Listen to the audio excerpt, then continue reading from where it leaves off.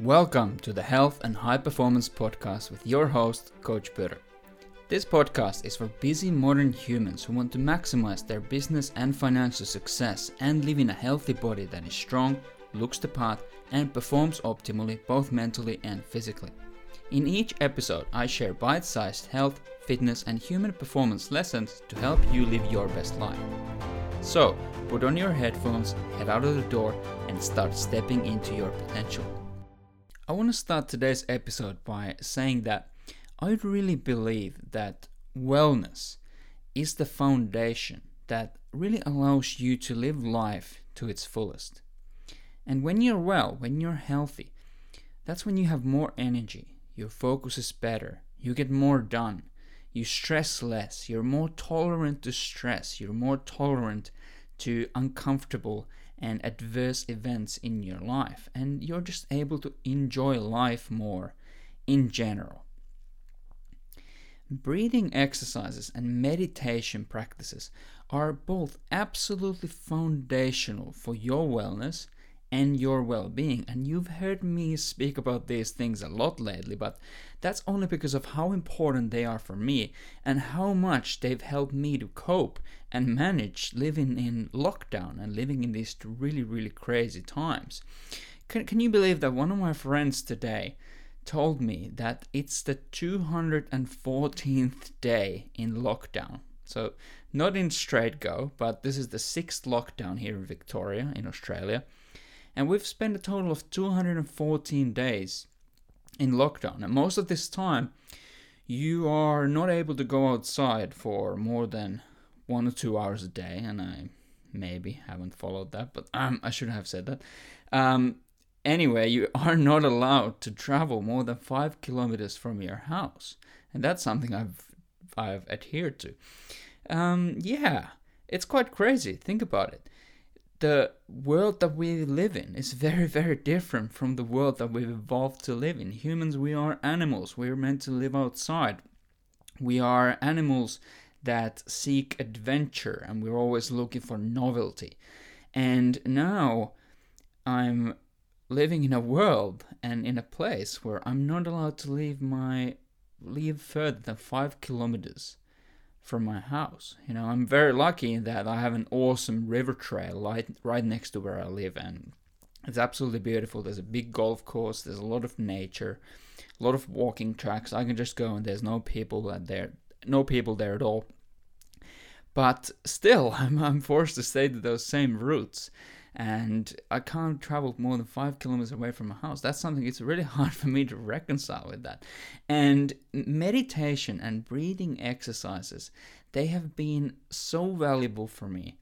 And they have been so valuable for me in that they've really allowed me to focus my attention elsewhere, as opposed to focusing on things that I can't control. I've been able to reframe things, and I've been able to focus my attention and my effort into things that I have 100% control of. And I want to talk to you more about meditation and breathing exercise, because these things are often clumped to be the same thing by those who don't really have much experience in either of them.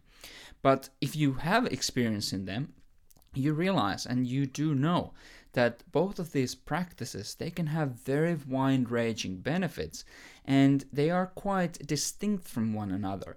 But the thing is that it's quite hard to describe these benefits for someone who really hasn't experienced them. It's like, how do you explain a fish that it's swimming in water? How do you do that? All the fish knows is water. It's only when you take the fish out of the water that the fish realizes that, holy shit, I've just been swimming in water this whole time. I can't breathe here. I can't breathe air. And today's episode, I really want to differentiate. I really want to tell you a little bit more about my experiences from meditation and breath control exercise. And I want to tell you what kind of benefits have I gained from them. And hopefully that's going to inspire you to take action and start practicing these things in your own life. So both meditation and breath control exercises, they are very similar in that they both activate the rest and digest state of the autonomic nervous system.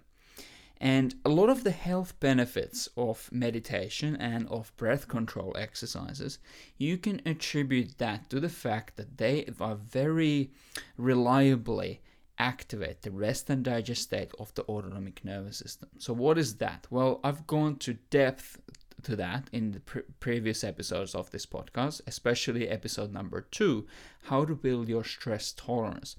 But very, very quickly, your autonomic nervous system that is responsible for involuntary bodily functions like digestion, heart rate, blood pressure, sexual response, hormone secretions, defecation, urination, you name it, all these things that happen without our conscious control, it's very likely that it's governed by the autonomic nervous system. The autonomic nervous system then is divided into 2 branches. So on one hand, we have the rest and digest state of the autonomic nervous system. This is when things that are associated with your health and your longevity are prioritized. You're digesting food. You're producing sex hormones. You're going to be possibly sexually aroused. Your blood pressure is going to be low. Your heart rate is going to be low. Your breathing rate is going to be low. On the other hand, we have the fight or flight state of the autonomic nervous system. So when you're in a state of fight or flight, this is when you're in a state of stress.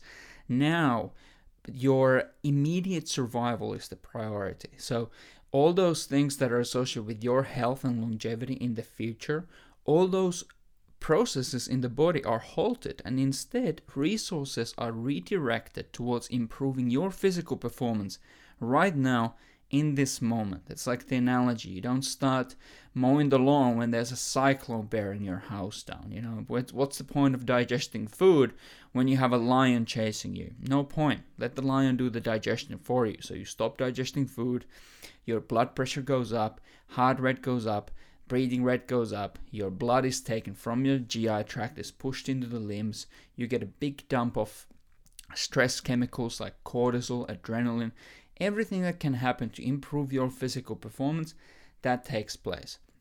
So what I'm saying is that one of the main benefits of meditation and breath control exercises, depending on the breath control exercises, can be attributed to the fact that it very reliably puts you into a state of rest and digest.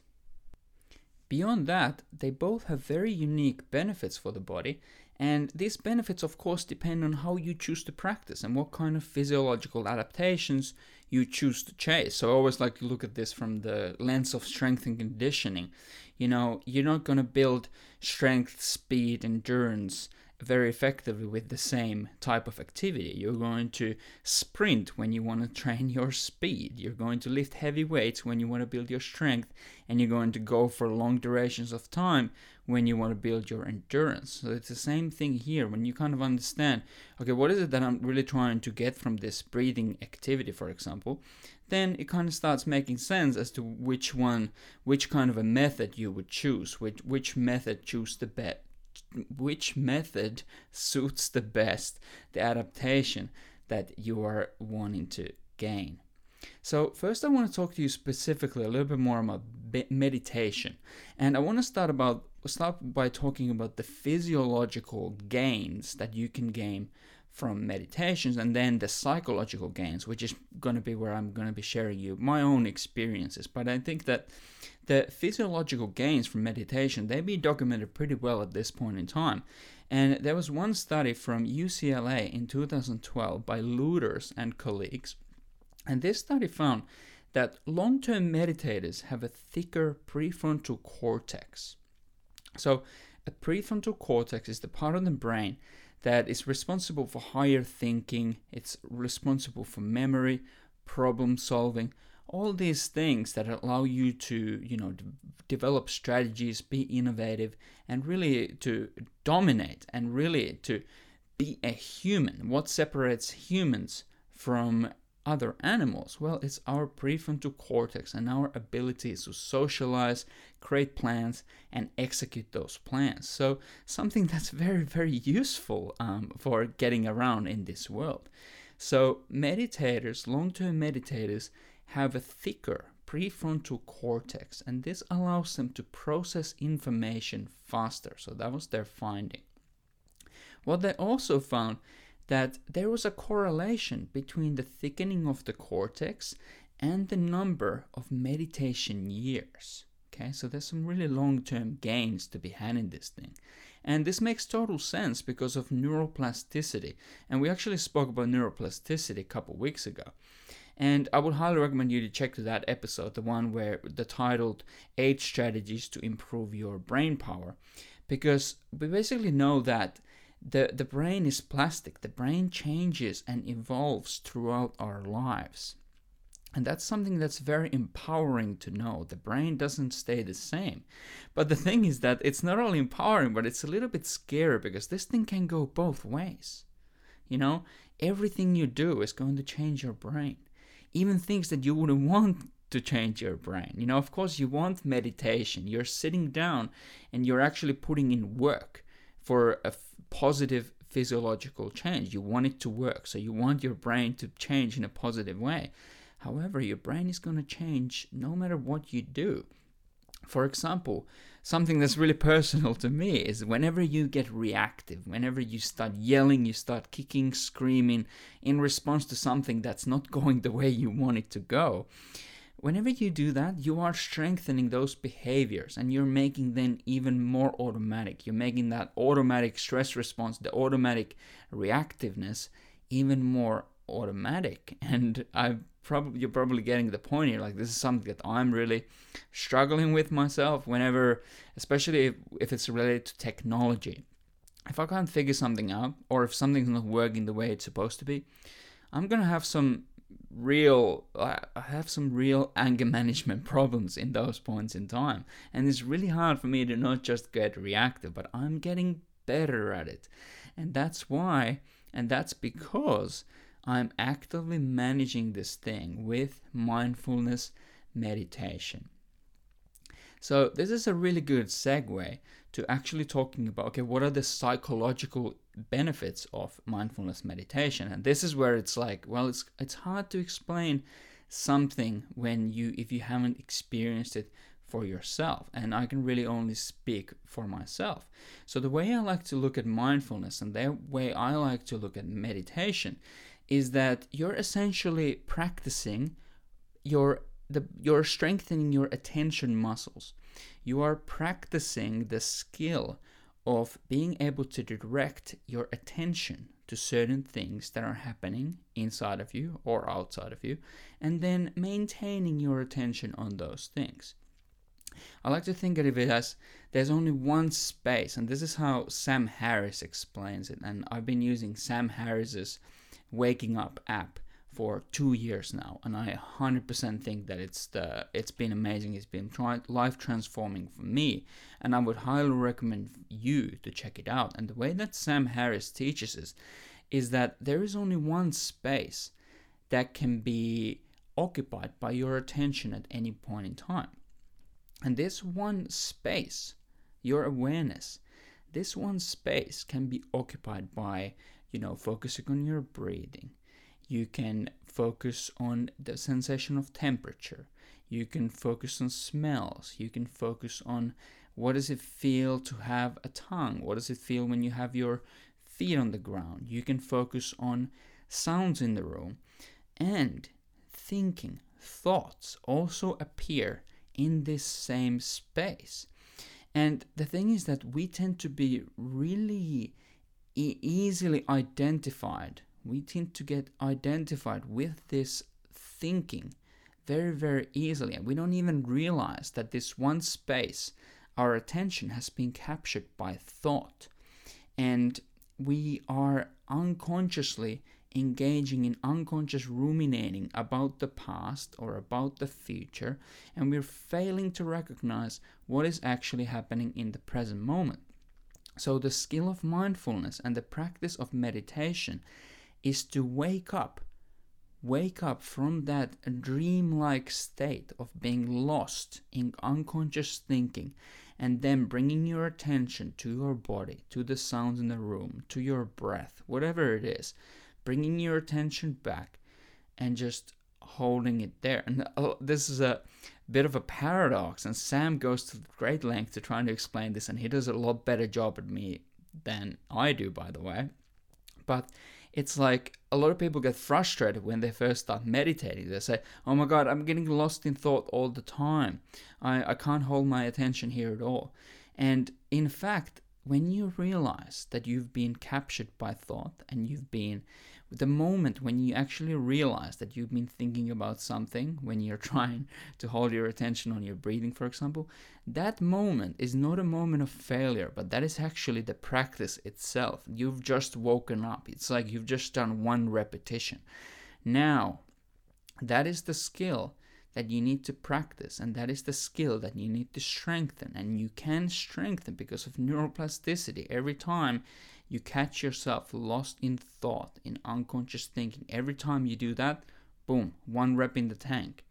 And when you've done thousands and 10,000s of reps, you are going to be much better at doing that, and you are going to be able to snap out. When I get angry at technology that doesn't agree with me, or actually it's that I don't understand how it works and I'm just being a dumb ape getting angry for something that I don't understand, I'm much better at snapping out of it. And the half-life of any negative emotions that are caused by these kinds of things in my life, they have reduced dramatically. And I think this has been absolutely invaluable for my health, and especially for my mental health, especially during a time like this. And I like to reiterate, it's day 214 of lockdowns, and I really can't fathom, if you don't meditate or if you don't practice mindfulness, how are you coping? It's no wonder that the Beyond Blue, which is a service in Australia that provides mental health consultation for people over the phone. It's like a lifeline. You call them up and they help you out if you're having suicidal thoughts. They are having record numbers of people contacting them, and that's not a wonder. And I really don't wonder. That's why I really think that everyone should be very proactive about this stuff, and everybody should really make this into a habit. And I can't recommend Sam Harris's Waking Up app more for getting started with this kind of a practice. So what about breathing? I already alluded to the fact that your breath, it can be an object of meditation. I think this is actually one of the reasons why these things are often clumped together. But breathing exercises and the breath, it can actually give you so much more than just to be an object of meditation and just to be a tool to focus your attention. And I like to think of the breath as it's an amazing tool. It's an amazing tool. And actually, it's not just a tool, but it's a toolkit. It is the whole toolkit. That's because there are breathing tools to prepare your body for a great night's sleep and improve your ability to breathe through your nose when you sleep and when you're awake. There are breathing tools that are going to improve your posture and movement capabilities instantaneously. There are breathing tools that can lower down your stress levels, and breathing tools that can increase your stress tolerance and your tolerance to long-term stress. There are breathing tools that can reduce breathlessness during physical activity. And because you breathe all the time, no matter what you're doing, literally everything you do in your life is impacted with the way you breathe. And if you can choose the right breathing tool for the right job, everything you do is going to get easier and more effective. For example, just in the context of physical activity, you are going to want to breathe differently when you walk, when you run, when you jump, or when you sprint, or when you lift heavy weights, or when you're doing yoga, or when you're trying to stretch. All these things require a very different kind of breathing and pressure management tool to set you up for success. On the other hand, if you choose the wrong tool for the wrong job, everything is going to be much harder than it needs to be, and everything is going to be much less effective than what it could be. And I know that this can be a little bit overwhelming if you've never paid attention to this. If you're like, oh gee, I thought that breathing was just something that happened automatically. I never really given my breathing much of a thought. And there are all these things that I need to learn now. Oh my god. It's like, no. That's okay. This is why it's good to have a mentor, to have someone who spends significant amount of time trying to understand and practice this stuff. And I want to give you a good piece of advice. I think that the most important breathing tool, and the one that you should start with, are hypercapnic breathing exercises. So what does hypercapnia mean? Hypercapnia means that there is an increase in carbon dioxide levels in your blood. Why is it so beneficial to increase carbon dioxide levels in your blood? Well, carbon dioxide is the primary stimulus for breathing. Okay?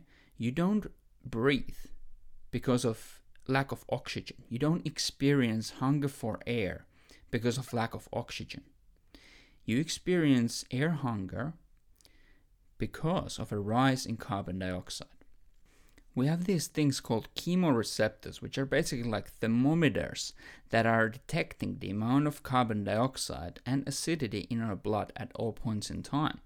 And this is because too much of carbon dioxide, too much acidity is going to kill you very, very quickly. So the body knows this, and the body has evolved to be very, very sensitive to this thing.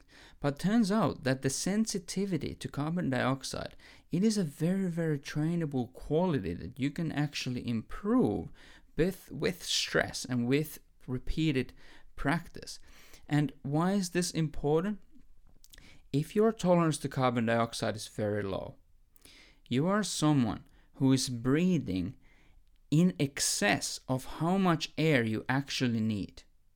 Okay, so if you're just sitting around and your breathing is like this,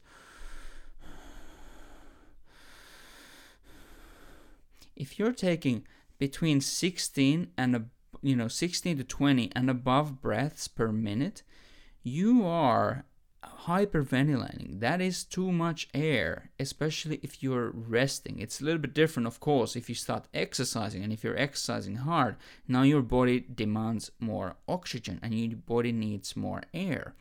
But if you are sitting around, you're just sitting down and you're breathing like that, that is because you have very low tolerance to carbon dioxide, and your unconscious breathing is driven by this low tolerance to carbon dioxide, because your body is trying to get rid of this excess carbon dioxide, too much for your tolerance, and it does that by increasing the rate and volume of breathing. Why is this no good? Because faster breathing is going to activate the fight or flight state of the autonomic nervous system. And, chronic stress, unnecessary activation of the fight or flight nervous system is not good either for your body or for your mental health and your ability to think, focus, and operate in general. This is why this is important. The other reason why this is important, and we touched this the other day, is that carbon dioxide is also the primary stimulus for the release of oxygen to take place from hemoglobin. So hemoglobin is this protein in your red blood cells that carries oxygen and carbon dioxide in your blood. It turns out that when blood carbon dioxide saturations are higher, that causes the affinity of hemoglobin to oxygen to reduce, meaning hemoglobin is holding on to oxygen less tightly, and oxygen release rates are going to improve, and more oxygen is released and delivered to the brain, to the muscles, to the organs, and every single cell inside your body. On the other hand, if blood carbon dioxide levels are low, as they are if you're breathing heavily, if you're exhaling heavily, if you're breathing through your mouth, you're getting rid of a lot of carbon dioxide. So now your blood carbon dioxide level is going to be low. That is going to lead to respiratory alkalosis. So the pH of your blood is going to increase, and your blood is going to become slightly more alkaline, When that happens, the affinity of hemoglobin to oxygen increases, and less oxygen is going to be released from your hemoglobin to the brain, to the muscles, to the organs, and to every single cell inside your body. So, in summary, to summarize that, when you breathe heavy, when you breathe a lot of air, when you breathe too much air compared to what your body actually needs, you are, number one, activating the stress response, activating the fight or flight response for no reason at all. Number two, you are depriving your cells and your brain and your muscles of oxygen, because oxygen is stuck in hemoglobin because of respiratory alkalosis. Not good. How do we do hypercapnic breathing exercises? How do you do it? I've told this to you before, and I'll say it again. The best way to do it, the easiest way to do it, is to switch to full-time nasal breathing. Go for a walk. Only breathe through your nose. Do not open your mouth, no matter what. Challenge yourself. Find a hill, because now, when you're walking up a hill, your muscles are going to be working harder.